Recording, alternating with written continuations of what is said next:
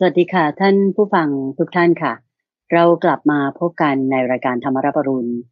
ทางสถานีวิทยุกระจายเสียงแห่งประเทศไทยกันอีกครั้งหนึ่งนะคะพบกันในเช้าวันนี้เป็นเช้าของวันอาทิตย์สัปดาห์ที่2ของเดือนสิงหาคมแล้วค่ะวันเวลาก็ผ่านไปเร็วมากๆเลยนะคะวันนี้เป็นวันอาทิตย์ที่11สิงหาคมปีพุทธศักราช2562ค่ะวันนี้ก็เป็นวันขึ้น10ค่ำเดือน9ปีกุลนะคะก็เป็นปีที่เรามีวาระมหามงคลต่างๆมากมายรวมทั้งในวันพรุ่งนี้ซึ่งก็จะเป็นวันคล้ายวันเฉลิมพระชนมพรรษาของสมเด็จพระนางเจ้าพระบรมราชินีนาถองค์พระบรมราชินีนาถพระปานปรีหลวงของประเทศไทยเรานะคะซึ่งก็พระบรมราชชนนีพระปานปรีหลวงค่ะซึ่งท่านก็คงร่วมจิตร่วมใจกันในวันพรุ่งนี้ที่จะน้อมเกล้าน้อมกระหม่อมถวายพระพรแด่พระองค์ท่านเหมือนเช่นเคยนะคะเราพบกันในเช้าวันอาทิตย์นี้ก็แน่นอนค่ะว่าเป็นช่วงของการตามใจท่านที่ดิฉันจะนำท่านผู้ฟังและท่านผู้ชมทางบ้านทุกท่านไปกราบนมัสการพระอาจารย์พระมหาไพบูลย์อภิปุโนซึ่งท่านก็เป็นองค์พระอาจารย์ผู้อำนวยการศูนย์ปฏิบัติธรรมของวัดป่าดอนหายโศกตั้งอยู่ที่ตำบลดอนหายโศกอำเภอหนองหานจังหวัดอุดรธานีนะคะขณะนี้พระอาจารย์พระมหาไพบูลย์อภิปุโนท่านพร้อมอยู่แล้วที่กุฏิของท่านที่วัดป่าดอนหายโศกนะคะไปกราบนมัสการพระอาจารย์กันเลยค่ะกราบนมัสการเจ้าค่ะพระอาจารย์เจ้าค่ะเจริญพรเจริญพรสาธุเจ้าค่ะพร้อมแล้วที่จะตอบปัญหาใช่ไหมเจ้าค่ะพระอาจารย์ก็เพราะว่าในช่วงรอบสัปดาห์ที่ผ่านมาแต่บอกว่าท่านผู้ฟังเรื่องราวข้อมูลจุดไหนแล้วไม่ว่าจะเป็นพระสูตรในช่วงของคลังพระสูตรหรือว่าเป็นเรื่องของการปฏิบัติในช่วงเข้าใจธรรมหรือว่าเป็นการที่แบบเราจะเอาธรรมะไปใช้ในชีวิตประจำวันในช่วงของสมการชีวิตหรือเป็นนิทานธรรมบทเรื่องราวต่างๆเนี่ยฟังแล้วไม่เข้าใจจุดไหนหรืออ่านพระสูตรเรื่องราวอะไรหรือจะแบ่งปันข้อมูลอย่างใดเนี่ยสามารถที่จะเขียนส่งกันมาได้เราก็จะนำมาพูดคุยตอบกันในวันอาทิตย์โดยมาคุยกับคุณเตือนใจอย่างนี้ท่านผู้ฟังก็สามารถจะติดต่อกับทางรายการได้โดยส่งเป็นจดหมายหรือว่าไปรษณียบัตรมาที่วัดป่าดอนหายโศกเลขที่1หมู่8ตำบลดอนหายโศกอำเภอหนองหานจังหวัดอุดรธานี41130หรือว่าถ้าสะดวกทางเว็บไซต์ก็ที่ peelthama.com ส่วน Facebook ก็มีนะสำหรับท่านที่มี Facebook Account ก็ไปที่แฟนเพจ Pure Thama ก็ได้เป็นช่องทางที่จะติดต่อกันได้โดยในเรื่องราวที่จะติดต่อกันนี้ก็ได้ทุกอย่างเวลาหลายคนก็เขียนจดหมายเป็นข้อความมาอย่างคุณย่า555@gmail.com เนี่ยจะเขียนมาอยู่เรื่อยแบ่งปันว่าฟังธรรมะคนนี้ดียังไงข้อนี้ยังไงเข้าใจไงก็เขียนแบ่งปันมานี้ได้รับอยู่ได้อ่านอยู่แต่ว่าท่านไม่ได้ถามอะไรก็เลยไม่ได้นำมาพูดอะไรในรายการนะก็แบ่งปันกันมาได้หรือบางคนก็เขียนเป็นจดหมายมาคุณป้ายุพินเขียนมาจากจังหวัดลพบุรีนั่นก็เขียนเป็นจดหมายเลยคุณป้ายุพินนี่อายุ80แล้วเขียนมาว่าเนี่ยฟังรายการจุดนั้นจุดนี้เข้าใจตรงนั้นตรงนี้ก็เขียนมาเล่าให้ฟังแต่ก็ไม่ได้ถามอะไรก็เลยไม่ได้มาพูดคุยในรายการทีนี้สำหรับเรียกว่าเป็นแฟนรายการประจำใช่ส่งกันมาได้เขียนมาคุยบ้างแต่ไม่มีคำถามนะเจ้าค่ะใช่ซึ่งในเรื่องราวที่ท่านฟังท่านผู้ชมสามารถที่จะเขียนมาไม่ว่าจะเป็นเกี่ยวกับพุทธประวัติประสบการณ์การปฏิบัติของตนเองหรือว่าจะถามว่าการปฏิบัตินี้เป็นยังไงหรือในพระสูตรเรื่องราวนี้ได้ทั้งนั้นก็จะมาคุยกันในวันที่อย่างนี้เช่นว่าวันนี้ก็มีคำถามอยู่ 3-4 คำถามจากท่านผู้ฟัง 3-4 ท่านนะสามารถเชิญได้เลยเจ้าค่ะก็เริ่มท่านแรกนะเจ้าค่ะก็คือคุณชัยพรนะเจ้าค่ะเขียนถามมาก็เขียนถามมาดังนี้นะเจ้าค่ะถามมาเป็นข้อๆแต่โยมคิดว่าน่าจะกราบนมัสการเรียนถามพระอาจารย์น่าจะเป็นข้อดีกว่านะเจ้าค่ะเพราะว่าเรื่องแตกต่างกันข้อแรกบอกว่าโสดาบันยังมีเจตนากินเหล้าอีกหรือไม่หรือพวกที่เป็นโสดาบันแล้วเนี่ยยังมีเจตนาหรือว่าอยากดื่มเหล้าไหมอันนี้คุณชัยพรถามมาเจ้าค่ะพระอาจารย์เจ้าค่ะโสดาบันนี่คืออะไรโสดาบันนี่ก็คือผู้ที่ถึงกระแสผู้ที่ถึงกระแส ถึงกระแสนี่คือถึงกระแสของอะไรก็คือเป็นผู้ที่เข้าสู่กระแสของมรรคผู้ที่เข้าสู่กระแสของมรรคแล้วก็จะไปที่กระแสคือกระแสของมรรคเนี่ยสุดท้ายนี่จะไปนิพพานเพราะฉะนั้นจะเป็นผู้ที่เที่ยงแท้ต่อพระนิพพานจะมีการตรัสรู้พร้อมเป็นเบื้องหน้าเพราะคุณอยู่ในกระแสนี่คือเส้นทางนั่นคือตามมรรคแปดเพราะในมรรคแปดมีการกินเหล้าไหมเราพิจารณาดูในมรรคแปดมีการกินเหล้าไหมจะไม่มีนะจะไม่มีทั้งนี้ทั้งนั้นที่บอกว่าเจตนากินเหล้าเนี่ยมันก็ต้องดูว่าคืออย่างสมมติว่าถ้าแบบคุณโทรนัดเพื่อนวันนี้เราไปโกงกันเนี่ยมาแบบหาความสุขในทางดื่มเหล้าอย่างเงี้ยอันนี้โสดาบันนี่ก็ไม่มีแน่ก็ไม่มีแน่นอนนะในความที่บอกว่าจะไปหาความบันเทิงในการที่จะดื่มสุราเมรัยอันเป็นที่ตั้งแห่งความประมาทแต่ว่าถ้าแบบยาที่คุณต้องกินน่ะแล้วมันต้องมีส่วนผสมของแอลกอฮอล์อย่างเงี้ยอันนี้คุณเจตนากินเลยเพราะเพื่อที่จะระงับเวทนาอันนี้เจตนากินได้เพราะว่าการรับประทานยาหรืออะไรที่มันมีส่วนผสมของแอลกอฮอล์เนี่ยเจตนานั่นน่ะไม่ได้เพื่อที่จะให้เกิดความสุขทางกามแต่มันเป็นเจตนาเนี่ยมันไม่เหมือนกันไม่เหมือนกันเจตนาเป็นคนละอย่างถ้าเจตนาในทางกามอันนี้คือไม่ต้องใช้สุราท่านจะไม่เอาไปทางนั้นคือลักษณะที่ว่าคนฆ่าเช่นแบบว่าไปล่าสัตว์ฆ่าสัตว์อย่างเงี้ยแล้วคุณมีความสุขอันนี้โสดาบันก็จะไม่ทำหรือว่าคุณหาความสุขจากการที่พูดโกหกแบบพูดเพียงเพื่อให้หัวเราะกันเล่นอย่างเงี้ยแล้วโกหกอย่างเงี้ยอันนี้โสดาบันก็จะไม่ทำเพื่อที่หาความสุขในการที่แบบพูดโกหกอย่างเงี้ยนะหรือว่าความสุขจากการที่ดื่มสุราหรือ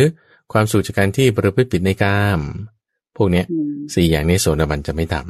ำแล้วก็จะไปทำอะไรก็จะมาหาความสุขอีกแบบหนึ่งคือความสุข4อย่างเนี้ยจะไม่ทำนะจะมาหาความสุขอีก4อย่างหนึ่งที่ความสุขจากฌานขั้นที่1ขั้นที่2ขั้นที่3ขั้นที่4อันนี้จะมาหาความสุขในทางที่เป็นไปภายในมากขึ้นอันนี้เพื่อนก็เจตนาที่แบบว่าจะผิดศีลเนี่ยจะไม่เป็นแน่แล้วก็ในที่ว่ามีศีล5เนี่ยนะคือจริงๆแล้วศีล5ทั้งหมดเป็นเรื่องเกี่ยวกับกามทั้งหมดอยู่แล้วเราแยกเฉพาะมาเรื่องการฆ่ามาในข้อที่1เรื่องการลักมาในข้อที่2เรื่องกามทั่วๆไปเกี่ยวกับเพศตรงข้ามในข้อที่3แล้วก็การพูดโกงในข้อที่4เนี่ยแล้วก็ยังมีการดื่มสุราในข้อที่5เนี่ยคือความสุขทางกามเนี่ยยังหาอยู่แต่ไม่ล่วงไม่เกินไปใน5ข้อนี้โอเคนะในขณะเดียวกันก็มีสมาธิพอประมาณ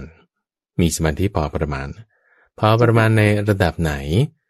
ก็ต้องเพราะว่าด้วยความที่ละวิจิกิจฉาได้คือความเคลือบแคลงเห็นแย้งไม่ลงใจในจิตมันจึงเป็นสมาธิตรงนี้ได้บ้างตัวนี้แล้วก็เป็นผู้ที่ปิดประตูอบายคำว่าปิดประตูอบายเนี่ยคือทางที่จะไปสู่ทางต่ำคือการผิดศีลเนี่ยท่านจะแบบไม่ทำเลยท่านจะทำไม่ได้เลยโดยลักษณะนิสัยที่เป็นโสดาบันก็จะไม่ทำแบบนั้นใช่จะทำไม่ได้เลยแบบจะให้ฆ่าสัตว์เนี่ยโอ้ทำไม่ได้คำว่าทำไม่ได้นี่คือจิตใจมันจะไม่น้อมไปเลยรวมถึงเรื่องการกินเหล้าเพื่อที่จะให้หาความสุขแบบนี้ด้วยก็จะทำไม่ได้ทำให้ด้วยการที่ไม่กระทำผิดศีลเนี่ยก็คือจะไม่ไปอบายไม่ไปในทางต่ำเรื่องคิดชั่วทำชั่วหรือทำอะไรที่มันไม่ดีนี่ท่านที่เป็นโสดาบันหรือบรรลุโสดาบันแล้วคือโสดาปฏิผลเนี่ยจะไม่ทำแน่นอนเพราะทำไม่ได้ว่าอย่างนั้นเถอะใช่จิตใจจะน้อมไปในทางที่จะไม่ทำที่ว่าผิดเนี่ยคือผิดในระดับไหนก็ผิดในระดับที่ว่าศีลเอาศีล5ศีลนี่จึงได้เต็มทำไมศีลถึงเต็มขึ้นมาได้เราก็ต้องถามหาเหตุก่อนว่าทำไมเขาถึงจะไม่กินเหล้าทำไมเขาถึงจะไม่พูดโกหกทำไมเขาถึงจะไม่ฆ่าสัตว์เพราะศรัทธาเต็มไงศีลเต็มได้เนี่ยเพราะว่าศรัทธาเต็มขึ้นมาเนี่ยมั่นใจในคำสอนของพระพุทธเจ้าแบบโอ้โหแบบอยู่ไม่ได้แล้วแบบเต็มขึ้นมาความมั่นใจชนิดที่ว่าอย่างลงมั่นไม่หวั่นไหวในพระพุทธเจ้าในพระธรรมในพระสงฆ์เนี่ย ทำให้ศีลของเขาเนี่ยเต็มขึ้นมาเจ้าค่ะเพราะฉะนั้นแบบว่าจะกินก็เกลี้ยก็รู้สึกยำเกรงเคารพในพระพุทธเจ้าทำไม่ได้นี่จิตใจจะเป็นแบบนี้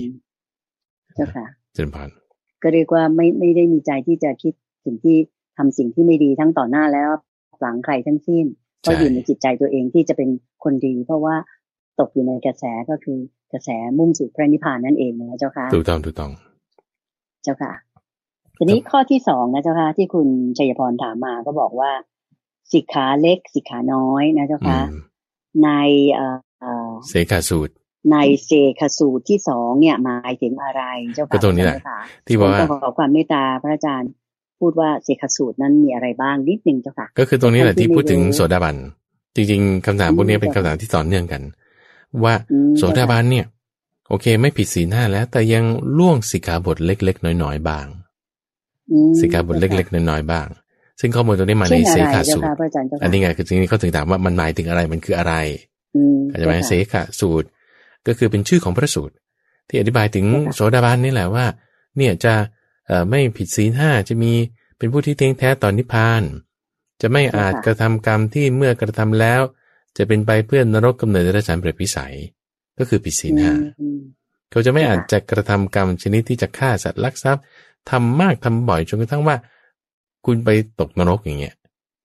จะทำไม่ได้แล้วถามว่าสิกขาบทเล็กน้อยนี่คืออะไรอย่างเช่นว่าสำหรับกรณีของพระสงฆ์อย่างเงี้ยนะสิกขาบทเล็กน้อยคือพระเนี่ยจะมีศีลอยู่หลายระดับที่ว่าถ้าคุณผิดข้อนี้คุณหลุดขาดจากความเป็นพระไปเลยเราเรียกว่าระดับปาราชิกใช่ไหมระดับรองลงมาก็คือว่าโอ้นี่เป็นอาบัติหนักที่แบบว่าต้องแก้ด้วยเอาเพื่อนมาช่วยหลายคนเหมือนกับต้องใช้เวลาต้องมีกระบวนการมากเราก็เรียกว่าสังฆาทิเศษอันนี้เป็นอธิกรณ์อย่างหนึ่งแน่นอนเป็นอธิกรณ์อย่างหนึ่งด้วยจริงๆแล้วอาบัติธรรมดานี่ก็เป็นอธิกรณ์อย่างหนึ่งสำหรับพระสงฆ์อยู่แล้วที่ว่าจะต้องมีการไปปลงอาบัติต้องมีเพื่อนเนี่ยมาช่วยกันระงับอธิกรณ์นี้เรื่องราวตรงนี้แล้วถ้าสูงขึ้นไปอีกก็จะเป็นอธิกรณ์ชนิดที่ว่าไม่ใช่แค่2คนธรรมดาต้อง20คนอันนี้คือระดับสังฆาทิเศษเช่นพูดเกี่ยวพาราสีจับต้องกายหญิงด้วยจิตที่กำหนัดอย่างนี้เป็นต้นนี่คือสังฆาทิเศษรองลงมาอีกก็เป็นอาบัติชนิดที่ทำให้กุศลธรรมตกล่วงลงไปแล้วสิ่งของที่เกี่ยวเนื่องต้องสลายไปเราเรียกว่าเป็นปาจิตตีนิสกิยปาจิตตีแล้วก็ลงไปก็จะมีระดับที่ไล่มาจากปาราชิกใช่ไหมสังฆาทิเศษตุลชัยก่อนนะแล้วก็สังฆาทิเศษแล้วก็ปาจิตตีแล้วก็จะมีระดับที่ล่างที่สุดเนี่ยก็เรียกว่าเป็นระดับทุกขตะใช้ชื่อคำนี้นะก็คือพวกเสขียวัตรต่างๆข้อปฏิบัติที่เป็นไปในทางกายทางวาจาที่เมื่อกระทำแล้วเนี่ยคนเขาก็จะเลื่อมใสผู้ที่เลื่อมใสอยู่แล้วก็จะเลื่อมใสมากยิ่งขึ้นผู้ที่ไม่เลื่อมใสก็จะมีความเลื่อมใสเพิ่มเติมเช่นว่าเวลาพูดเข้าไปในหมู่บ้านเนี่ยอย่าพูดเสียงดังให้พูดเสียงค่อยๆหรือว่าความสำรวมใช่ไหมเจ้าค่ะใช่มีความสำรวมหรือว่าการที่เวลาเข้าหมู่บ้านก็เข้าไปในบ้านเขาเนี่ยก็อย่าใส่รองเท้าอย่างนี้นะหรือว่าการที่กินอาหารถ้ากินเสียงดังจุ๊บจิ๊บสูดดำซูดอย่างเงี้ยอันนี้ก็ผิดอย่างเงี้ยนะอันนี้ยังเป็นสิกขาบทที่เราเรียกว่าสิกขาบทเล็กน้อยสิกขาบทเล็กน้อยตรงนี้ที่ว่าเป็นสิกขาบทเล็กน้อยที่บางทีก็เผลอไปเพลินไปลืมไปหรือว่าจะศึกษามาไม่รอบคอบก็อาจจะล่วงสิกขาบทเล็กน้อยได้บ้างแต่ท่านบอกว่าสิกขาบทเล็กน้อยเนี่ยมันไม่ได้เป็นตัวที่จะเป็นเงื่อนต้นแห่งพรหมจรรย์ก็จะเป็นเงื่อนต้นแห่งพรหมจรรย์ที่ว่าสำคัญในพรหมจรรย์เลยอ่ะเพราะฉะนั้นศีล5นี่คุณรักษาได้แน่นอนแต่บางทีก็อาจจะแบบพูดตลกโปกฮาบ้างอย่างเงี้ยปล่อยมุกบ้างอย่างเงี้ยนะก็จะมีหรือว่าอย่างที่ว่าเนี่ยกรณีของพระเช่นอาจจะเดินกินยืนกินอย่างเงี้ยมันก็ไม่เหมาะสมก็อาจจะล่วงสิกขาบทเล็กๆน้อยๆอย่างนี้อันนี้คือในความหมายข้อนี้ทีนี้สำหรับฆราวาสคืออย่างกรณีของฆราวาสเนี่ยแน่นอนว่าศีล5นี่เป็นพื้นฐานใช่ไหมทีนี้ว่าเรื่องอื่นๆที่นอกเหนือจากศีล5อาจจะแบบจะคลาดเคลื่อนแล้วก็แบบไม่เป๊ะอย่างเช่นในข้อ5ที่ ษามาตั้งแต่ในข้อแรกเนี่ยว่าการดื่มสุราเนี่ยไม่ใช่ว่าจะไปดื่มเพื่อแบบหาความบันเทิงใช่ไหมล่ะแต่ว่าดื่มเพื่อที่ว่าเป็นยาอย่างงี้ดื่มได้รักษาโรคใช่วันนี้ก็เป็นเล็กๆน้อยๆเจ้าค่ะหรือบางทีไม่ได้เจตนาเช่นไปในงานเลี้ยงแล้วก็ฉันไม่ดื่มเหล้าแต่ว่ามีคนชงมาให้ดูเหมือนน้ำชากินดูมันเป็นเหล้าเจ้าค่ะแต่ว่าก็ไม่ได้ด่าคนนั้นเสียหายใช่ไหมรู้เป็นเหล้าแล้วก็วางไปก็ไม่ได้เจตนาอย่างเงี้ยอันนี้ผิดสิกขาบทเล็กๆน้อยๆอย่างเงี้ยอันนี้จะเป็นได้เจ้าค่ะเจ้าค่ะซึ่งการผิดสิกขาบทเล็กๆน้อยๆนี่จำเป็นจะต้องมีการปรงอาบัติอะไรไหมเจ้าค่ะหรือว่าไม่เป็นไรอันนี้สำหรับคฤหัสถ์ไม่มีอยู่แล้วสำหรับคฤหัสถ์ไม่มีเจ้าค่ะแต่พระสงฆ์นะเจ้าค่ะแต่พระสงฆ์นี่ต้องมีใช่ต้องปรงอาบัติต้องมีแม้แต่สิกขาเล็กๆน้อยๆใช่ก็คือน้อยก็ต้องปรงอาบัติเป็นการเปิดเผยตัวเองขึ้นมาว่าเนี่ยฉันทำผิดข้อนี้นะแล้วคุณรู้ได้ไงว่าคุณทำผิดคุณต้องตั้งสติไว้แล้วคุณต้องศึกษาด้วยว่าสิกขาบทเล็กน้อยเนี่ยมันมีอะไรบ้างสำหรับพระสงฆ์นี่ก็จะมีตัวข้ออย่างนี้ทีนี้ว่าตรงนี้แหละคุณใหญ่ที่ว่าคนที่ตีความสิกขาบทเล็กๆน้อยๆเนี่ยตีความไม่เหมือนกันเจ้าค่ะตีความไม่เหมือนกันทำไมเป็นอย่างนั้นเจ้าค่ะพระอาจารย์เจ้าค่ะเพราะว่าครูอาจารย์บางท่านก็จะบอกว่าเนี่ยปาจิตตีทุกกฎเนี่ยเป็นสิกขาบทเล็กน้อยแต่อะไรที่เหนือไปกว่านั้นเช่นสังฆาทิเศษปาราชิกเนี่ยเป็นสิกขาบทหนักแต่บางท่านก็รวมถึงเอาสังฆาทิเศษนี้ไปด้วยเพราะอะไรเพราะมันปรงอาบัติได้อะไรที่ยังปรงอาบัติได้ถือว่าเป็นสิกขาบทเล็กน้อยอะไรที่ไม่ได้เนี่ยมันหนักแล้วมันหนักแล้วบางคนก็จะตีความแบบนี้เพราะฉะนั้นบางเรื่องที่เราจะเห็นว่าแบบเรื่องใหญ่ๆเช่นว่าในสิกขาบทข้อที่เกี่ยวกับสังฆาทิเศษเนี่ยเช่นว่าการจับต้องกายหญิงแล้วมีความจิตกำหนัดอย่างเงี้ยสำหรับบางคนจะคิดว่าโอ้ยเรื่องนี้มันเรื่องหนักมันเรื่องใหญ่ทำไม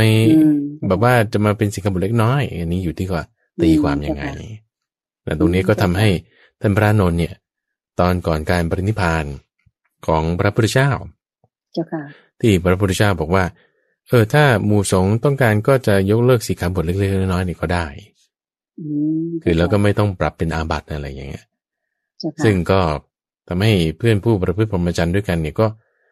โทษท่านพระนนท์นั่นแหละว่าทำไมอานนท์ไม่ถามหรอว่าสิกขาบทเล็กน้อยมันข้อไหนอะไรยังไงบ้างอย่างเงี้ยนะแล้วทำไมจะต้องมาตีความให้กระจ่างถูกไหมใช่เนี่ยทำไมไม่รอบครอบจุดนี้ก็เลยทำให้มีการตีความแตกต่างกันไปอย่างไรก็ตามคุณใจสิ่งอะไรที่พระพุทธเจ้าบัญญัติไว้เนี่ยเราก็ไม่ไปยกเลิกสิ่งอะไรที่ท่านยังไม่ได้บัญญัติเราก็ไม่บัญญัติเพิ่มเพราะฉะนั้นก็ดูที่ว่าเจตนาเราพยายามทำให้มันดีที่สุดเลยนี่อันนี้ความก้าวหน้าของเรานี่มันจะเป็นไปได้มันจะค่อยๆดีขึ้นเจ้าค่ะอยู่ที่ศีลอยู่ที่จิตใจจริงๆนะเจ้าค่ะว่าใครจะตีความแบบศรีธนงชัยหรือเปล่านะเจ้าค่ะก็คืออาจจะเข้าข้างตัวเองมากแม้แต่พระสงฆ์องค์เจ้าโยมต้องขออภัยบางทีก็เราก็เจอพระบางรูปที่ว่าประพฤติไม่ค่อยดีเท่าไหร่แต่ว่ารู้สึกว่าพอเป็นพระสงฆ์องค์เจ้าชาวพุทธเราโดยมากก็จะแบบว่าก็ยังยกมือไหว้นะเจ้าค่ะยังไงก็ยังแบบมองหาในยุคนี้ถึงได้มองหาพระเขาเรียกว่าสุปฏิปันโนใช่ไหมเจ้าค่ะคือพระที่ปฏิบัติดีปฏิบัติชอบจริงๆซึ่งก็ทำให้ศรัทธาของเราเต็มขึ้นมาเจ้าค่ะเรื่องนี้มีพราหมณ์คนหนึ่งนะคุณเดชที่เป็นเพื่อนกับท่านพระสารีบุตรเนี่ยเจ้าค่ะท่านเคยเล่าปรารภให้ฟังว่าสมมติในบรรดาจำนวนเปอร์เซ็นต์หรือจำนวนความมากน้อยเปอร์เซ็นต์เนี่ยนะถ้าเราคิดเป็น100 ล้านเนี่ยเอาในบรรดาถ้าเปรียบเทียบกันระหว่างฆราวาสกับพระสงฆ์พราหมณ์คนนี้ก็เคยพูดบอกว่าในบรรดาฆราวาสเนี่ย100%เนี่ยก็จะเจอคนที่ถ้าสมมตินับเป็นหัวแล้วหารสัดส่วนออกมาได้100เนี่ยนะก็จะเจอคนที่ไม่ดีเนี่ยมากกว่าอันนี้จริงจ้ะค่ะถ้าเปรียบเทียบกับจำนวนพระหารมาได้100%เนี่ยจะเจอคนที่ดีเนี่ยมากกว่าเจ้าค่ะโอเคนะถ้าเปรียบเทียบสัดส่วนกันเพราะฉะนั้นเวลาพระทำไม่ดีเนี่ยเราก็จึงได้ยินอยู่แบบดังขึ้นมาเพราะว่าคนที่เขาทำดีก็จะมีอยู่ใช่ไหมมีอยู่มากแต่พอมันไม่ดีใช่พอไม่ดีนิดนึงมันก็เลยกลายเป็นเรื่องที่แบบโอ้โหตื่นเต้นกันขึ้นมาก็เลยเป็นอย่างนี้ทีนี้ว่าในตัวเราเองเราเห็นปุ๊บเราก็ ให้มีศรัทธาในพุทธธรรมโมสังโฆในการปฏิบัติในธรรมะในคำสอนของพระพุทธเจ้านี่ก็จะเป็นการดีเจ้าค่ะได้บ้างคำถามต่อไปที่ท่านผู้ถามมานะเจ้าค่ะก็จะถามว่าทรงรู้พระนิพพานโดยความเป็นพระนิพพานครั้นทรงรู้พระนิพพานโดยความเป็นพระนิพพานแล้วย่อมไม่ทรงสำคัญพระนิพพานย่อมไม่ทรงสำคัญในพระนิพพานย่อมไม่ทรงสำคัญโดยความเป็นพระนิพพานย่อมไม่ทรงสำคัญพระนิพพานว่าของเราย่อมไม่ทรงยินดีพระนิพพานข้อนั้นเพราะเหตุอะไรเราจึงกล่าวว่าเพราะพระนิพพานนั้นพระตถาคตทรงกำหนดรู้แล้วเจ้าค่ะแล้วก็ถามเกี่ยวกับเรื่องการกำหนดภูมินัยที่7ด้วยสามารถพระศาสดาเนี่ยเจ้าค่ะทางท่านผู้ถามคือคุณชัยพรก็ถามมาโยมขอความเมตตาพระอาจารย์เรียนชี้แจงเลยเจ้าค่ะคือถามมาในที่นี้หมายถึงว่านิพพานในที่เนี้ยหมายถึงอะไรหมายถึงฌานทั้ง4ใช่หรือไม่อย่างเงี้ยนะเจ้าค่ะคำว่านิพพานเนี่ยแปลว่าความดับหรือว่าความว่างหรือว่าความศูนย์ก็ได้หรือว่าความเย็นก็ได้นิพพานเนี่ยแปลว่าเย็นก็ได้ความหมายหลักๆเดิมๆของเขาเพราะฉะนั้นก็อยู่ที่ว่าเย็นจากอะไรเย็นจากอะไรถ้าเย็นจากกามฌาน1ก็ได้แล้วเลยตรงนี้ก็เคยเล่าไว้ในพระสูตรอื่นๆนะที่นอกจากที่ท่านผู้ถามมาในมูลปริยายสูตรเนี่ยในพระสูตรอื่นๆที่พูดถึงว่านิพพานเนี่ยเช่นคือดับแล้วเย็นแล้วเย็นจากกามแล้วนั่นคือฌาน1เย็นจากวิตกวิจารแล้วนั่นคือฌาน2เย็นจากปีติแล้วนั่นคือฌาน3เย็นจากสุขแล้วนั่นคือฌาน4เย็นจากรูปแล้วนั่นคือรูปสมาบัติขั้นที่1อากาสานัญจายตนะเย็นจากอากาสานัญจายตนะนั่นก็คือจะเป็นวิญญาณัญจายตนะเย็นนี่คือนิพพานนะใช้คำว่านิพพานไล่ไปหมดเลยอย่างนี้ได้จนกระทั่งบอกว่าเย็นที่สุดเลยก็คือจะยังใช้คำว่านิพพานอยู่ดีเหมือนเดิมเจ้าค่ะเพราะฉะนั้นถ้าจะบอกว่านิพพานในที่นี้ฌาน4ใช่ไหมได้แต่ว่าในพระสูตรนี้ท่านหมายถึงนิพพานที่แบบที่สุดเลยนิพพานที่สุดจบเลยตรงนี้แหละที่ว่าพระพุทธเจ้าเนี่ยท่านมีความสามารถในการสอนในเรื่องของภาษาอย่างมากบางทีใช้ศัพท์ภาษาแบบกำกวมนิดหนึ่งเพื่อที่จะแบบให้คนฟังเนี่ยแล้วแบบมันยังไงมันงงๆไงนะแล้วพยายามที่จะฉุกคิดใช้คำนี้ดีกว่าฉุกคิดแล้วก็เพ่งจิตจดจ่อไหมมันใช่ไม่ใช่อันนี้พอประเด็นเป็นอย่างนี้ปุ๊บทำให้เราต้องมาคิดว่ามันยังไงทีนี้ว่าอย่างฌาน4เนี่ยเป็นที่ดับของอะไรเป็นนิพพานของอะไรเราวิเคราะห์ได้เลยอย่างที่พระอาจารย์พูดเมื่อสักครู่นี้ว่าฌาน4เป็นนิพพานของอะไรคุณใจเป็นนิพพานของความสุขไหมเจ้าค่ะพระอาจารย์ถูกต้องเพราะฌานความสุขเนี่ยอยู่ฌาน3ไงถูกไหมฌาน3เนี่ยมีปีติสุขเข้าไปเพราะระงับปีติได้ใช่ไหมสุขปีติและสุขได้เหลือแต่อุเบกขาแต่ยังมีอุเบกขาสุขอยู่เพราะฉะนั้นในฌาน4เนี่ยถ้าคุณเลื่อนขึ้นไปปุ๊บเนี่ยไอ้ความสุขที่เกิดจากอุเบกขานี่คุณก็ระงับได้เหลือแต่อุเบกขาล้วนๆอย่างเงี้ยอุเบกขาล้วนๆคือฌาน4มันเป็นความระงับคือดับเย็นของอะไรของฌาน3เป็นก็คือเราจะไล่ไปเป็นกันๆกันเลยถ้าเราจะพูดว่าฌาน4นี่มันอะไรนิพพานอะไรมันดับอะไรมันเย็นเอาก็ฌาน3มันเย็นไปแล้วเดี๋ยวจะเป็นฌาน4เจ้าค่ะเจ้าค่ะองค์ประกอบอะไรที่อยู่ในฌาน3ก็จะไม่มีในฌาน4ที่ว่าไม่เหมือนกันนี่ก็คือเรื่องของสุขที่เกิดจากอุเบกขาเจ้าค่ะแล้วก็ในข้อความพุทธพจน์ที่ท่านผู้ถามนี่ยกมาเนี่ยพระพุทธเจ้าจะใช้คำว่ากำหนดรู้เนี่ยนะคุณใจกับเรื่องของขันธ์5กำหนดรู้เนี่ยกับเรื่องของขันธ์5ทีนี้ว่าในแง่ตรงนี้แหละที่ว่าอาตมาก็คงต้องไปหาข้อมูลเพิ่มเติมนะคุณใจว่าทำไมใช้คำว่ากำหนดรู้กับเรื่องของนิพพานแต่นั้นที่ว่าคำว่านิพพานเนี่ยต้องเป็นสิ่งที่ไม่แจ้งคือต้องกลับมาที่หลักเดิมเลยนะคือวันที่ท่านแสดงธรรมจักรกับพระวัตนสูตรเนี่ยทุกเนี่ยต้องกำหนดรู้ใช่ไหมหรือว่ารอบรู้สมุทัยต้องละใช่ไหมนิพพานเนี่ยต้องทำให้แจ้งมรรคนี่ต้องทำให้เจริญคำพูดของพระพุทธเจ้าเนี่ยจะเป๊ะกันหมดเลยเพราะฉะนั้นเนี่ยพอในที่นี้เนี่ยพอท่านเลือกใช้คำที่จะต้องเหมาะสมกับกองต่างๆ4กองเนี่ยจะทำให้เรารู้ถึงว่าท่านหมายถึงอะไรได้ด้วย ซึ่งในที่นี้บทเพียรชนะตรงเนี้ยทำให้อาตมาคิดว่ามันน่าจะหมายถึงอะไรที่มันอยู่ในขันธ์ห้านั่นแหละที่มันจะต้องเกี่ยวข้องกับขันธ์ห้าในที่นี้คือนิพพานตรงนี้นะมันจะต้องเป็นอะไรที่มันเกี่ยวข้องกับขันธ์ห้าเนี่ยพระพุทธเจ้าถึงใช้คำว่ากำหนดรู้ในนิพพานในที่นี้ซึ่งถ้าเราจะพิจารณากลับมาดูอย่างเช่นว่าในฌานสมาธิอย่างเงี้ยคนที่เข้ารูปฌานได้รูปเนี่ยจะดับเพราะก้าวล่วงรูปสัญญาได้โดยประการทั้งปวงจึงเข้าถึงอากาสานัญจายตนะเป็นต้นรูปฌานตรงนี้ขึ้นไปเพราะฉะนั้นตรงพอรูปดับปุ๊บหมายถึงตรงนี้หรือเปล่าเพราะฉะนั้นตรงนี้ถ้าจะพูดถึงนิพพานในขั้นที่นี้ก็ต้องเป็นสมาธิที่สูงขึ้นไปกว่าฌานสี่ถ้าจะให้ตีความนะนี่คือแบบความเห็นของตัวเองความเห็นของตัวเองของพระอาจารย์นะใช่เพราะฉะนั้นคนอื่นอาจจะมีความเห็นอย่างอื่นก็ลองพิจารณาวิเคราะห์กันเอาหรือว่าคงจะต้องไปกลับไปดูในส่วนที่เป็นอัตถกถาด้วยว่าครูบาอาจารย์ท่านหมายถึงยังไงอาจจะต้องดูในพระสูตรอื่นๆเพิ่มเติมว่าในจุดนี้นี่หมายถึงยังไงอันนี้คือเป็นเบื้องต้นว่าเราดูจากเปิดพยัญชนะแล้วสามารถที่จะวิเคราะห์ในจุดไหนได้นี่พอจะเป็นแนวทางไปได้ใช่ไหมครับค่ะนั่นก็เป็นคำตอบทั้งหมดที่พระอาจารย์พระมหาไพบูลย์อภิปุโนตอบให้กับท่านผู้ถามคือคุณชัยพรนะเจ้าค่ะ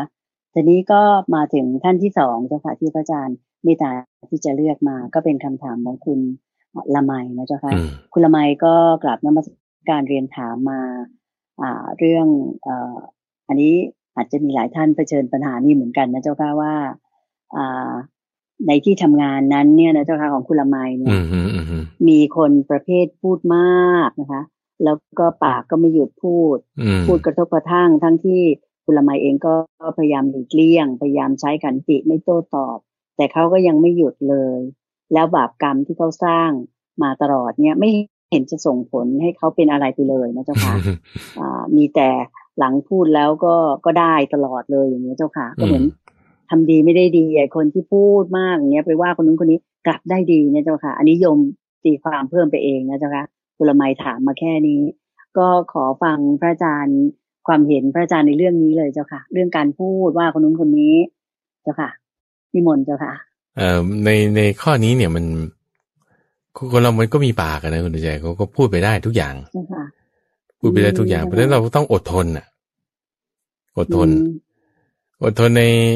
วาจาที่จะกระทบกระเทียบด่าว่าถ้าท่านผู้ชมทุกฟังได้ฟังในเอพิโซดเมื่อวันศุกร์ที่ผ่านมาเรื่องของพระนางสามาวดีเนี่ยนะมีอยู่ตอนหนึ่งที่พระนางมาคันธยาเนี่ยเกลียดพระพุทธเจ้าเกลียดนางสามาวดีนางสามาวดีเนี่ยไปเป็นลูกศิษย์พระพุทธเจ้าฉันไม่ยอมฉันไม่พอใจแกล้งยังไงก็ไม่ได้จ้างคนไปด่าจ้างคนไปด่าพระพุทธเจ้าเนี่ยด่าทุกวันด่ามันทุกเช้ากลางวันเย็นด่าเรื่องด้วยอโกสาวัตถุ10เจ้าเป็นลาเจ้าเป็นอูฐเจ้าเป็นคนชั่วเจ้าเป็นตกนรกหมกไหมด่าด้วยวาจาหยาบคายสาเสียเทเสียนี่เจ้าค่ะโอ้ยจนกระทั่งท่านพระนนท์เนี่ยไม่ไหวทนไม่ไหวคุณตื่นใจลองคิดดูหนีเราอยู่ไม่ได้หรอกที่นี่หนีพระพุทธเจ้าก็ถามแล้วถ้าไปที่อื่นเขาถูกด่าจะทำไงหนีอีกอยู่ไม่ได้แล้วถ้าไปที่ไปแล้วทำไงหนีไปที่ใหม่แล้วเป็นไงถูกด่าก็ทำไงก็หนีอีกแล้วถ้าไปที่ใหม่นั่นแล้วก็ถูกด่าอีกทำไงหนีอีกโอ้แต่อย่างนี้ไม่ควรอานนท์เรื่องราวอธิกรณ์เกิดขึ้นที่ไหนต้องให้ระงับซะก่อนถึงค่อยไปก็จะมันต้องให้ระงับซะก่อนถึงค่อยไปแล้วเรื่องนี้ไม่ใช่คิดดูพระพุทธเจ้าก็ยังโดนพระพุทธเจ้าก็ยังโดนอันนี้คือคนนะคนแม้แต่เทวดาก็ยังโดนท้าวสักกะเทวราชเนี่ยคุณใจที่บ้านของท้าวสักกะเทวราชเนี่ยจะมีอาคารอยู่หลังหนึ่งที่ว่าธรรมสภาสุธรรมสภาซึ่งเป็นที่พวกเทวดาก็จะมาประชุมกันเพื่อที่จะฟังธรรมมีอยู่สมัยหนึ่งที่ท้าวสักกะเทวราชเนี่ยก็ไปรบกับพวกฝ่ายอสูรแล้วก็ในคราวนั้นชนะก็เลยเอาหัวหน้าของฝ่ายอสูรคือท้าวเวปปจิตเนี่ย ล็อกด้วยวิธีที่ชื่อว่าปัญจปิทพันธนะคือล็อกที่คอที่แขนที่ขา5 แห่งด้วยกัน5 แห่งด้วยกันล็อกบนแผ่นกระดานแล้วก็ร่ายมนต์ล็อกเอาไว้เนี่ยท้าวเวสปัจจิตนี้ขยับอะไรไม่ได้เลยคุณใจนอกจากปากขยับได้อย่างเดียวแล้วก็เอามาติดประจานไว้ที่หน้าสุธรรมสภาเวลาที่ท้าวสกัดเข้าออกเนี่ยท้าวเวสปัจจิตนี่ทำอะไรไม่ได้ใช่ไหมขยับอะไรไม่ได้ก็ขยับได้แต่ปากก็ด่าท้าวสกัดแบบโอ้สาเสียเทเสียเง่าหัวที่ในขุดมาด่าหมดจนกระทั่งว่าโอ้ด่าจนคนขับรถของท้าวสกัดคือเทวดาชื่อมาตาลีเนี่ยทนไม่ไหวทนไม่ไหวว่าโอ้ยนี่ถูกด่าขนาดนี้นี่ทำไมหัวหน้าท่านไม่ตอบโต้บ้างเลยนี่ท่านแบบไม่มีปัญญาจะตอบโต้หรือว่าท่านกลัวกันแน่ตามท้าวสกัดอย่างนี้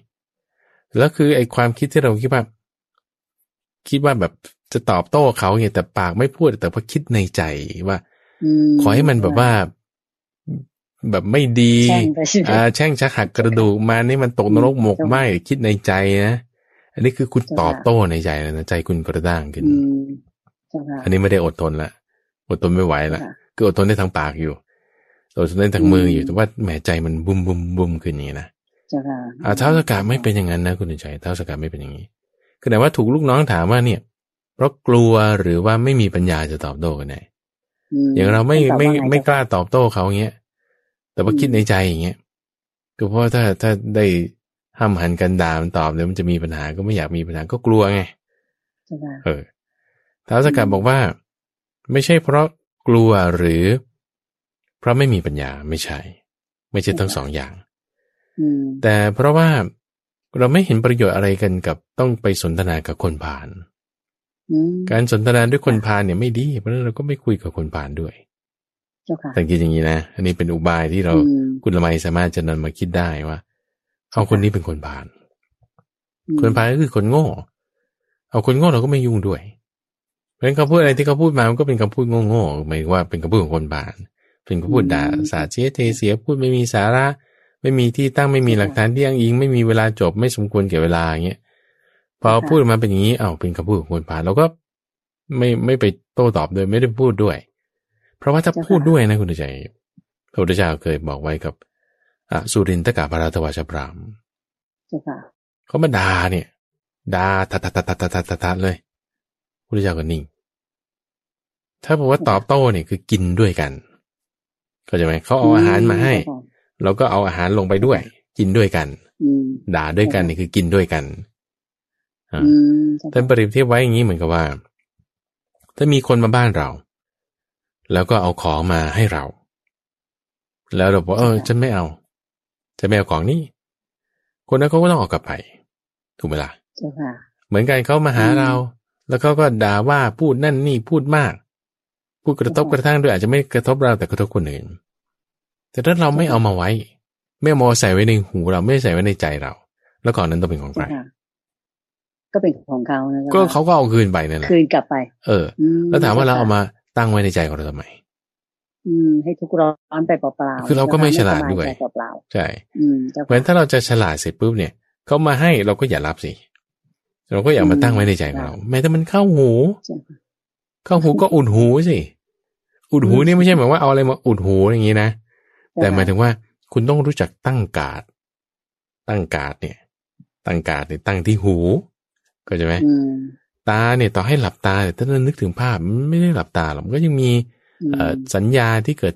ทางตาได้อยู่เจ้าค่ะแต่ว่าหูเนี่ยคุณเปิดหูไว้คุณต้องมีการตั้งการ์ดให้ดีการ์ดนั่นก็คือ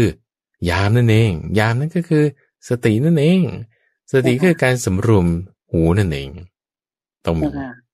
อย่างท้าวสกัดเทวราชเนี่ยสำรวมหูก็โดยการที่ว่าคิดว่านี่เป็นคนพาลแล้วก็ไม่สนทนากับด้วยคนพาลคุยกับคนพาลไม่ดี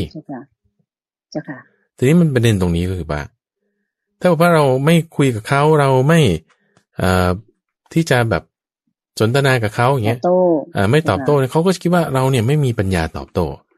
พอเราไม่มีปัญญาตอบโต้เนี่ยเขาก็ยิ่งจะแบบทำเราหนักมากขึ้นก็จะหมายคนพาลเนี่ยจะสำคัญว่าคนที่ไม่ตอบโต้เนี่ยเป็นคนโง่หรือคนเขาหรือคนกลัวพอเป็นอย่างนี้ปุ๊บเนี่ยเขายิ่งจะทำเราหนักมากขึ้นเจ้าค่ะทีนี้จะแก้ยังไงดี อาจารย์ก็คืออดทนเนี่ยนะคือพอท้าวสักกะบอกว่า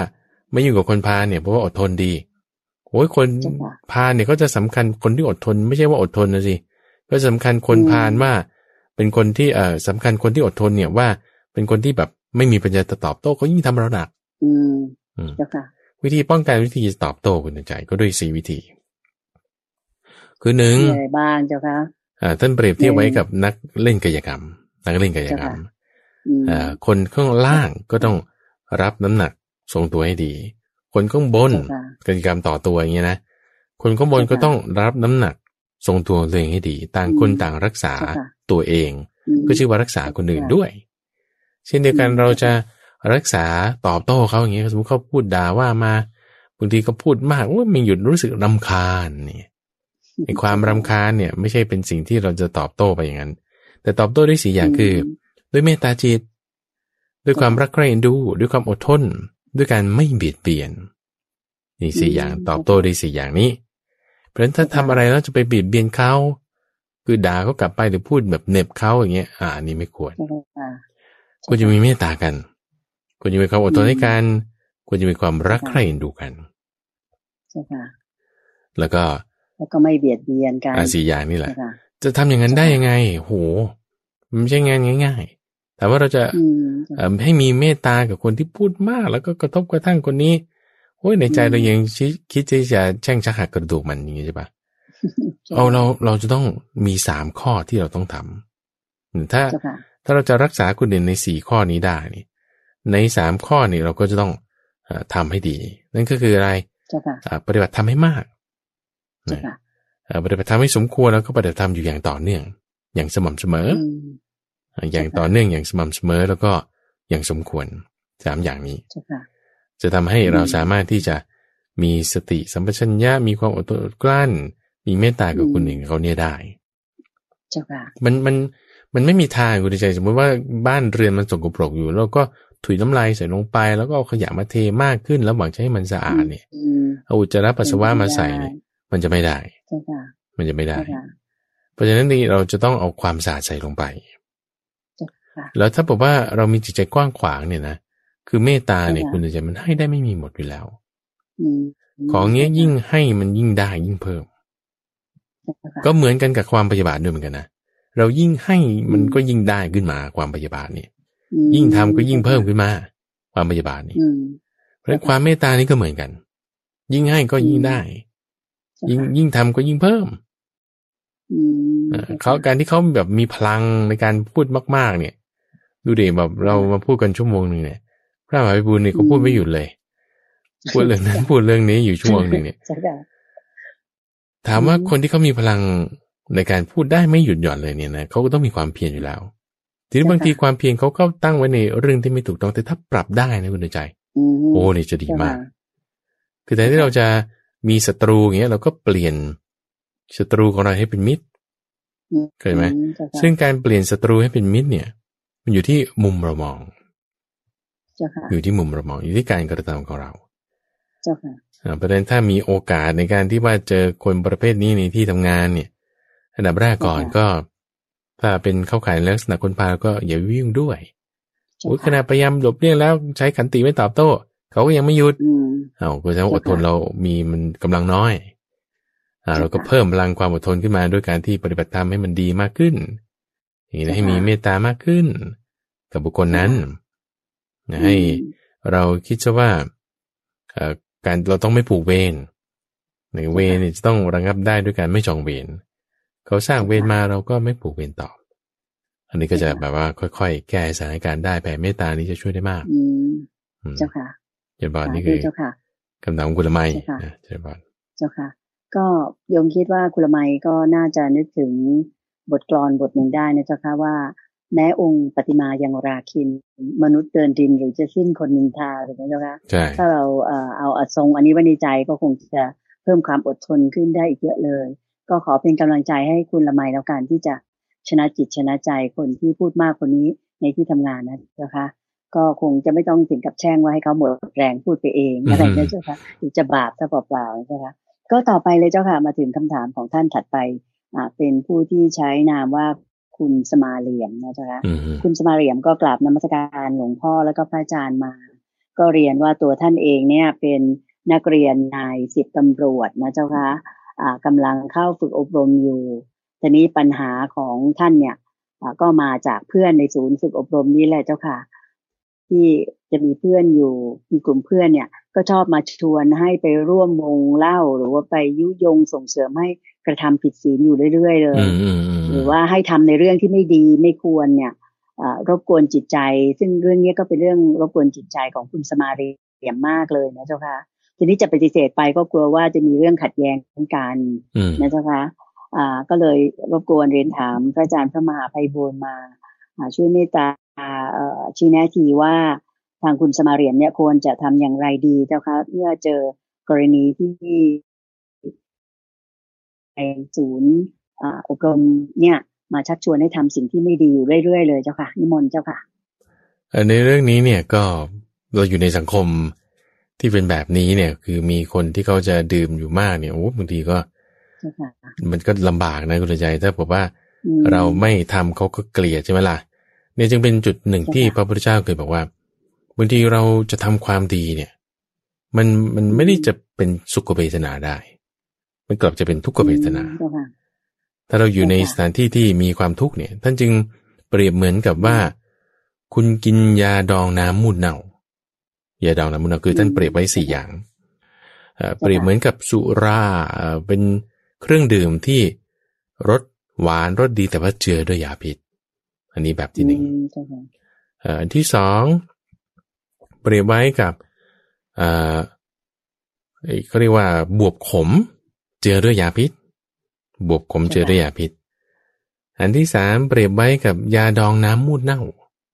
ยาดองน้ำมูดเน่าเนี่ยก็คือเอาสมอหรือว่ามะขามป้อมมาดองกับน้ำปัสสาวะแล้วก็เหม็นด้วยฝาดด้วยโอ้สีก็ไม่งามมันจะเน่าๆนิดนึงอย่างนี้นะแล้วก็4เปรียบเทียบกับเอาน้ำผึ้งมาผสมกับโยเกิร์ตมาผสมกับมะนาวอะไรต่างๆที่เป็นยาน้ำผึ้งน้ำมันน้ำอ้อยเนี่ยมาผสมกันอย่างนี้4อย่างแน่นอนว่าในเวลาที่เราดื่มเครื่องดื่มที่หอมหวานแต่ว่าเจือด้วยยาพิษเนี่ยมันจะแบบโอ้โหหอมหวานรสชาติดีสีสันก็งดงามแต่ว่าดื่มเข้าไปเชื่อหน่อยนึงมันจะน้ำลายฟูมปากตายโอเคมันมีพิษโอเคทีนี้เราก็ต้องแยกแยะให้ดีว่าเพราะว่าเวลาที่เรากินน้ำผึ้งก็หวานเหมือนกันโอ้แต่น้ำผึ้งเป็นยานะคนละเรื่องกันอันนี้คือเปรียบเทียบว่าเวลาที่เราทำผิดศีลสักอย่างใดอย่างหนึ่งแล้วเนี่ยแล้วเราได้สุขเวทนาโอ้เพื่อนก็รักเราเพื่อนก็ทำดีกับเราเฮียปาร์ตี้แต่ว่าคุณทำผิดศีลไงใช่ป่ะนั่นคือเปรียบเหมือนกับดื่มเครื่องดื่มที่หอมหวานแต่ว่าเจือด้วยยาพิษพิษมันยังไม่ออกแต่ระหว่างที่ดื่มไปนี่ก็หอมหวานอยู่แต่พิษยังไม่ออกเปรียบเทียบกับอีก2อย่างหนึ่งก็คือบวบขมเจือด้วยยาพิษกินเนี่ยก็ขมด้วยแล้วก็อีกมันก็น้ำลายฟูมปากก็ตายเจ้าค่ะขมด้วยนี่คือคนที่แบบว่าทำชั่วแล้วก็ได้ไม่ดีเรายังต้องไปตกนรกอีกเช่นโจรขโมยของเสร็จปุ๊บถูกจับได้คาหนังคาเขาแล้วก็ต้องถูกเข้าคุกประหารเสร็จแล้วก็ไปตกนรกอีกอย่างเงี้ยนะอันนี้คือกินยากินบวบขมที่เจอด้วยยาพิษมันขมแล้วก็ยังมียาพิษอีกใช่แล้วในข้อที่ถัดมานี่ก็คือยาดองน้ำมูดเน่ายาดองน้ำมูดเน่าตอนที่กินเข้าไปเนี่ยมันทั้งฝาดทั้งเหม็นแล้วก็รสชาติเนี่ยมันเค็มปีเลยแต่เวลากินเข้าไปเสร็จปุ๊บเนี่ยดื่มน้ำตามไปสักขันหนึ่งเนี่ยนะเวลาถ่ายออกคุณใจมันจะเบาหลังไปเลยเบาทั้งตัวไปเลยอย่างเงี้ย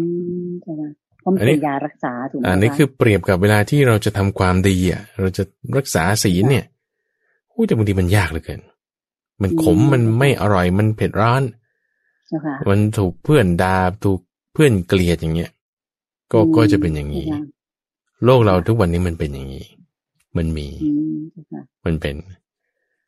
เพราะฉะนั้นถามว่า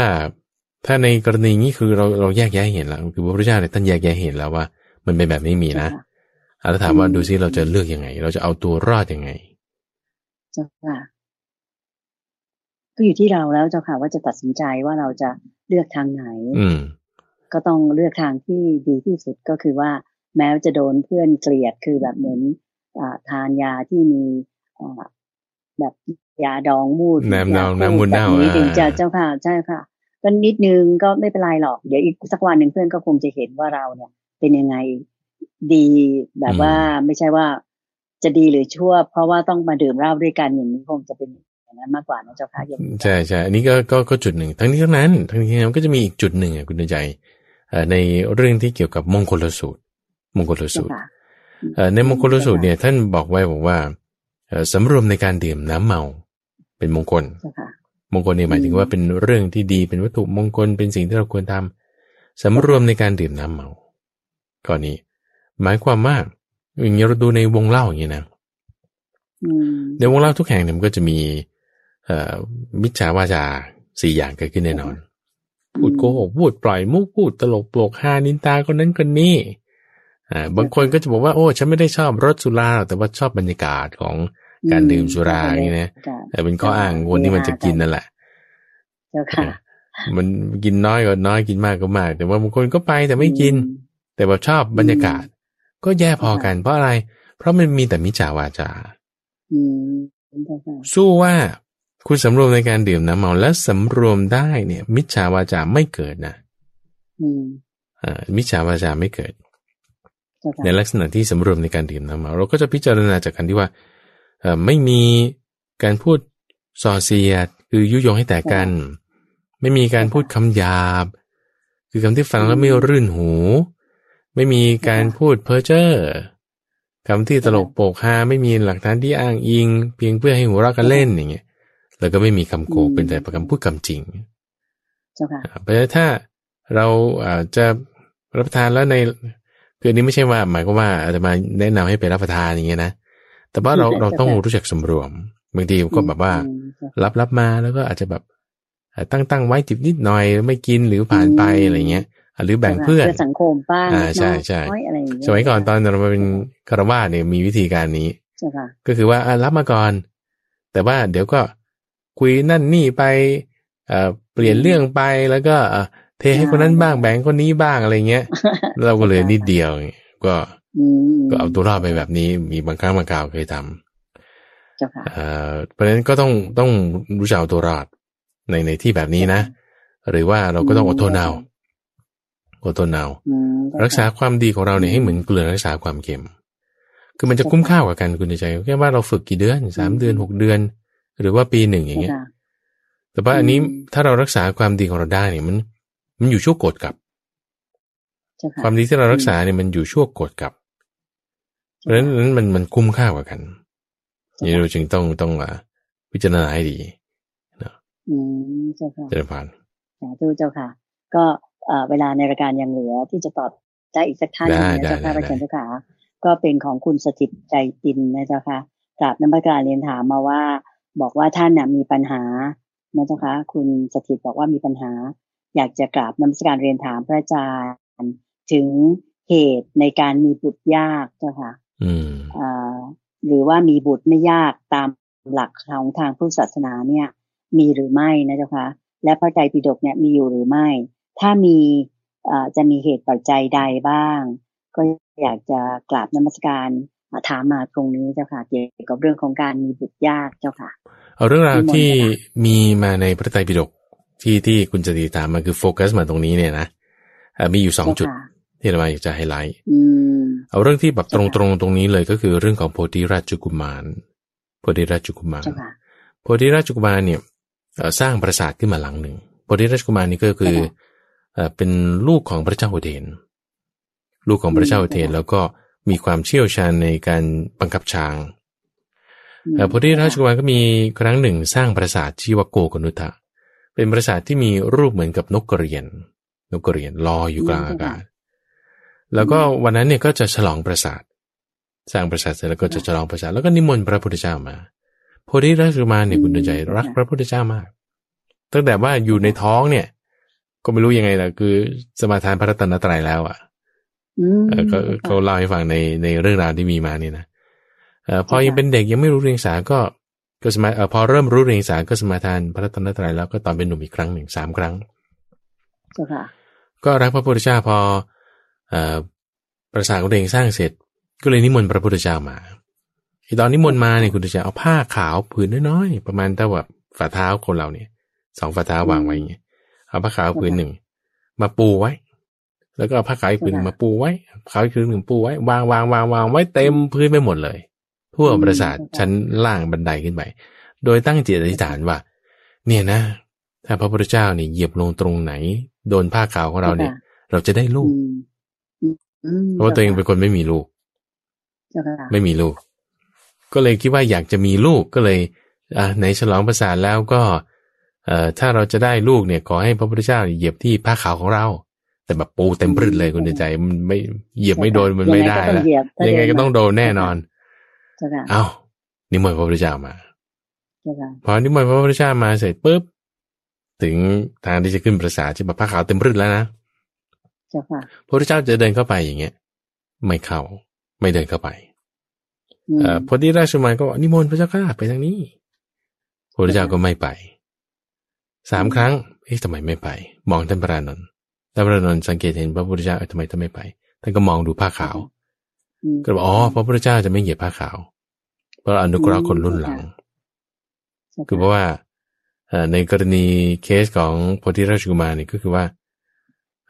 เหมือนกับตั้งจิตไว้ว่าถ้าพระพุทธเจ้าเหยียบนี่คือตัวจะต้องได้ลูกใช่ไหมล่ะแต่พระพุทธเจ้ารู้ว่าโพธิราชกุมารเนี่ยจะไม่มีลูกจะไม่ได้ลูกก็จึงไม่เหยียบไงจึงไม่เหยียบแต่ถ้าเป็นเหยียบปุ๊บเนี่ยเราก็จะต้องได้ลูกแต่ว่าเขาจะไม่ได้ก็จะทำให้เสื่อมศรัทธาด้วยความที่ว่าอนุเคราะห์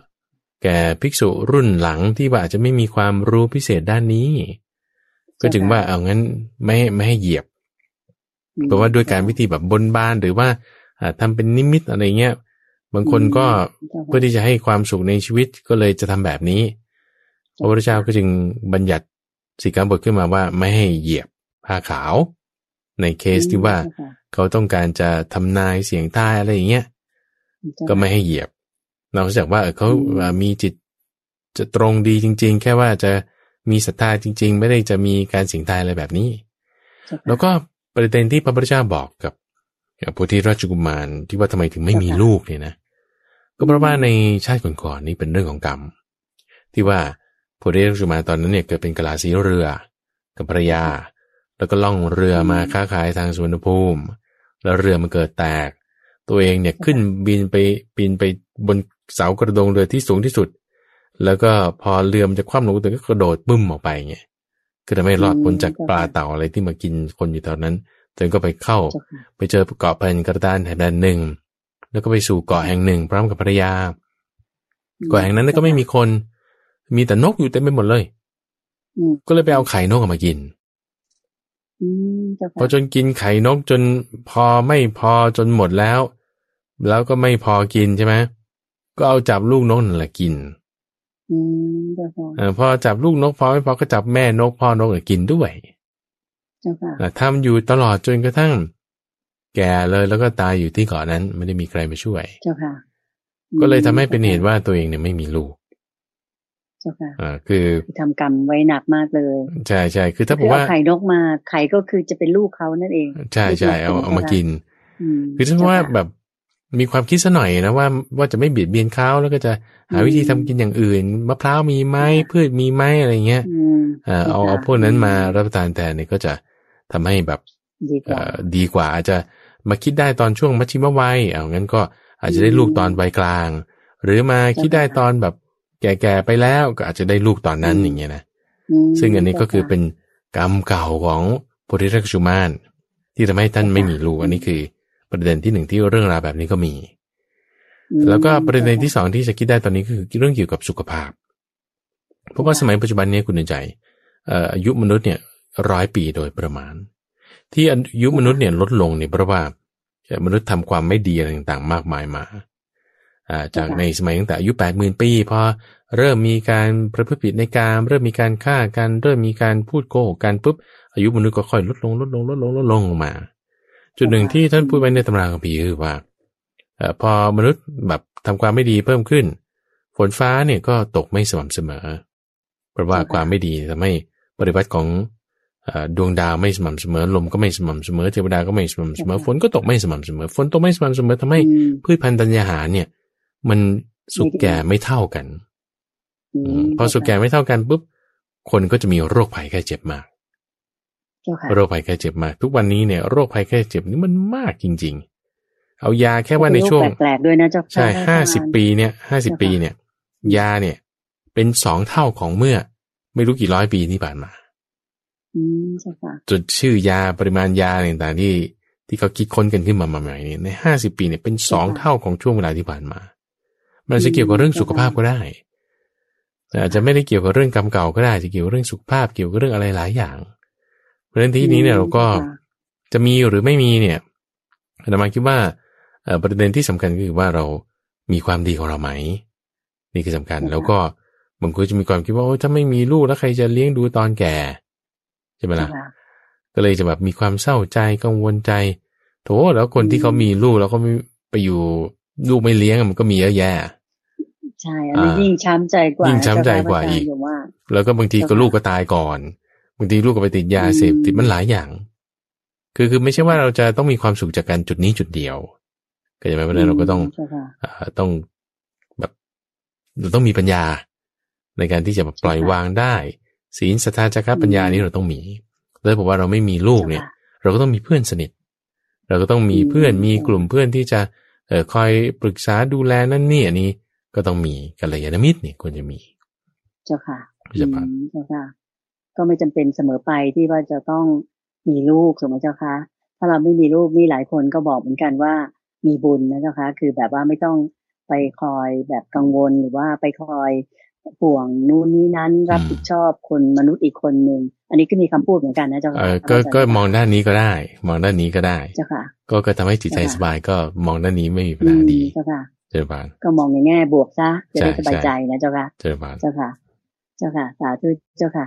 ทั้งหมดนั้นก็คงเป็นจดหมายที่จะตอบโดยพระอาจารย์พระมหาไพบูลย์อภิปุโนในสัปดาห์นี้นะคะเวลาของเราก็หมดลงจริงๆก็คิดว่าจากคำตอบคำแนะนำของพระอาจารย์พระมหาไพบูลย์อภิปุโนที่มีให้กับท่านผู้ถามทั้ง4ท่านที่ได้นำมาตอบในรายการธรรมรับอรุณในช่วงของธรรมจักรฉาตามใจท่านในเช้าวันอาทิตย์นี้คงจะได้ให้ประโยชน์ความรู้แล้วก็แง่คิดที่ดีๆแก่ท่านผู้ฟังทางบ้านและท่านผู้ชมที่ชมทางธรรมวิดีโอของวัดป่าดอนไหโศกบ้างไม่มากก็น้อยนะคะสำหรับวันอาทิตย์นี้ก็คงจะต้องขอนำท่านผู้ฟังและท่านผู้ชมทางบ้านทุกท่านกราบขอบพระคุณและกราบนมัสการลาพระอาจารย์พระมหาไพบูลย์อภิปุโนเพียงแค่นี้พร้อมกับพระเดชพระคุณหลวงพ่อดร.สะอาดทิโตภาโสท่านเจ้าอาวาสของวัดป่าดอนไหโศกซึ่งก็เป็นองค์หลวงพ่อที่ปรึกษาของรายการของเรามาตั้งแต่ต้นแล้วก็กลับมาพบกันใหม่ในช่วงธรรมจักรฉาตอบปัญหาตามใจท่านในสัปดาห์หน้านะคะสำหรับวันพรุ่งนี้ทางสถานีวิทยุกระจายเสียงแห่งประเทศไทยพบกับพระอาจารย์พระมหาไพบูลย์อภิปุโนเหมือนเช่นเคยค่ะสำหรับเช้าวันนี้ก็ขอกราบขอบพระคุณและกราบนมัสการลาเจ้าค่ะพระอาจารย์เจ้าค่ะเจริญพรสาธุเจ้าค่ะ